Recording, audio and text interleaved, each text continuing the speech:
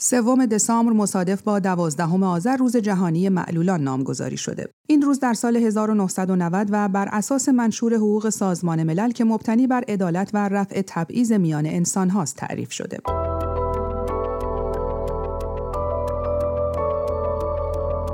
سلام، توبا زکیپور هستم و در این برنامه دیدگاه شما را همراهی می‌کنم. روزنامه آرمان نوشته در ایران حدود 1,600,000 انسان با داشتن انواع معلولیت زندگیشان را سپری می‌کنند.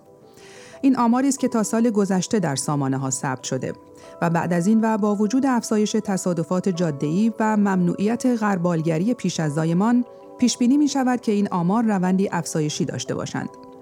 بیش از 47% کودکان معلول از تحصیل محرومند و تصویب قانون جامعه حمایت از حقوق معلولان برای محقق شدن مطالباتشان کمکی به آنها نکرده است. در دیدگاه با آلان توفیقی، پزشک و تحلیلگر سیاسی از فرانسه، درباره حقوق معلولان و وضعیتشان در ایران گفتگو می‌کنیم.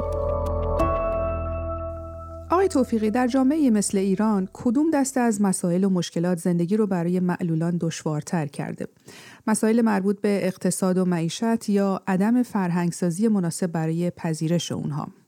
اگه پای درد دل معلولان بشینیم میبینیم که متاسفانه زندگی اونها تحت تأثیر طیف وسیعی از مشکلات اقتصادی و معیشتی و همینطور عدم فرهنگسازی برای پذیرش برابر اونها در جامعه مثل سایر اقشار قرار داره. زندگی یک معلول از حرکت در خیابان با ویلچر یا سوار شدن به اتوبوس و مترو گرفته تا کسب و کار و درآمدهای زندگیشون در ایران متاسفانه برخلاف اون شعار اولیه روز جهانی معلولانه که میگه معلولیت محدودیت نیست. میشه گفت در سایه سوء مدیریت مسئولین جمهوری اسلامی و عدم عمل به وظایف قانونی توسط ارگان‌هایی مثل بهزیستی که رسیدگی به امور معلولین رو به عهده دارند، معمولاً علاوه بر رنج و درد جسمانی و روحی ناشی از معلولیت، اونها ناچار به تحمل بیکفایتی و ناکارآمدی سیستم هم هستن که روزگار اونها رو با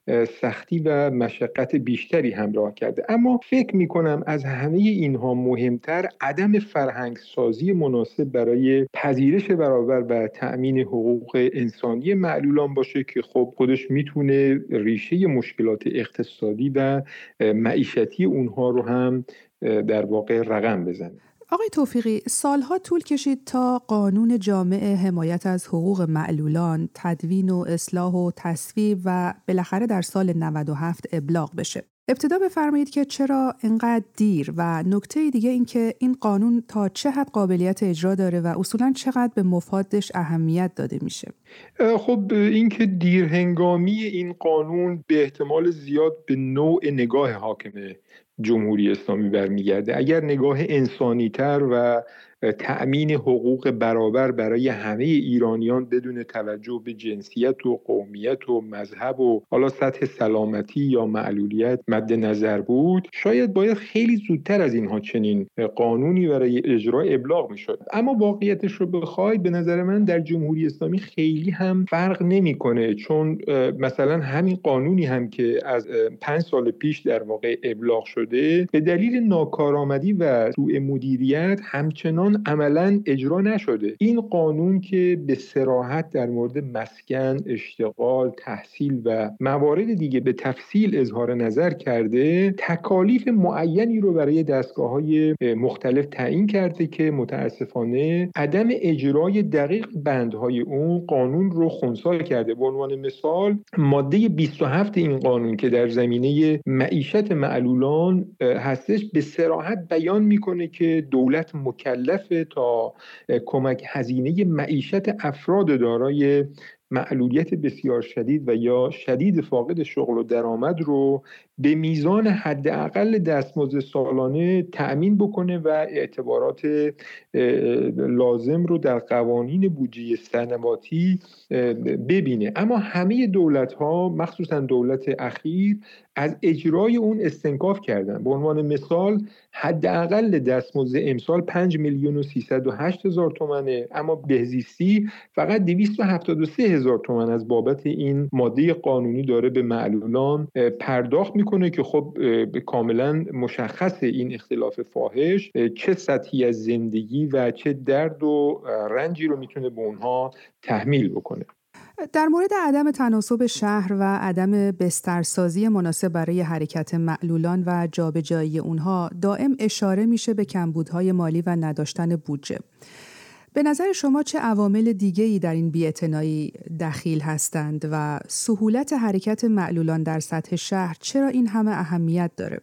ببینید، یکی از مهمترین نمادهای رفع تبعیض و تأمین حقوق برابر برای معلولان تسهیل شرایط رفت و آمد برای اونها در سطح شهرها هست. چون اگر این شرایط برای اونها فراهم نباشه نمیتونن نقش فعال و مؤثری در امور روزمره داشته باشن. اگر زیرساخت‌های شهری مثل حمل و نقل و یا دسترسی به ادارات و مؤسسات بانکی و یا رفاهی و تفریحی برای افراد دارای معلولیت به گونه‌ای نباشه که امکان حضور اونها رو برای بهره‌مندی از خدمات و یا عمل به وظیفه شغلی یک معلول فراهم بکنه، طبیعتاً ما اونها رو با محدودیت‌های اجتماعی و حتی محرومیت مواجه کردیم و این نکته است که باید حتماً حذف بشه از جوامع ما، یعنی ایجاد محدودیت‌های اجتماعی و محروم کردن اونها از خدمات مثل سایر در واقع اقشار جامعه. البته نداشتن بودجه و امکانات مالی یکی از راحت‌ترین و رایج‌ترین بهانه‌های مسئولین جمهوری اسلامی هستش که به نظرم اصل مسئله به نوع نگاه اونها مرتبط هست. شما اگه به کلیدواژگان مورد تأکید مسئولین جمهوری اسلامی نگاه بکنید، جز در روز معلول و اون هم فقط توسط ارگان‌های مرتبط و در جریان مثلا یک برنامه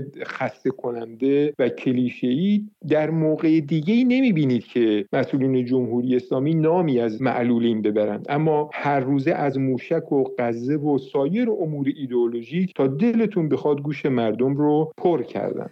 آقای توفیقی، در کشورهای دیگه برای حل مسائل مربوط به معلولان در رابطه با معیشت و شغل چه راهکارهایی در نظر گرفته شده؟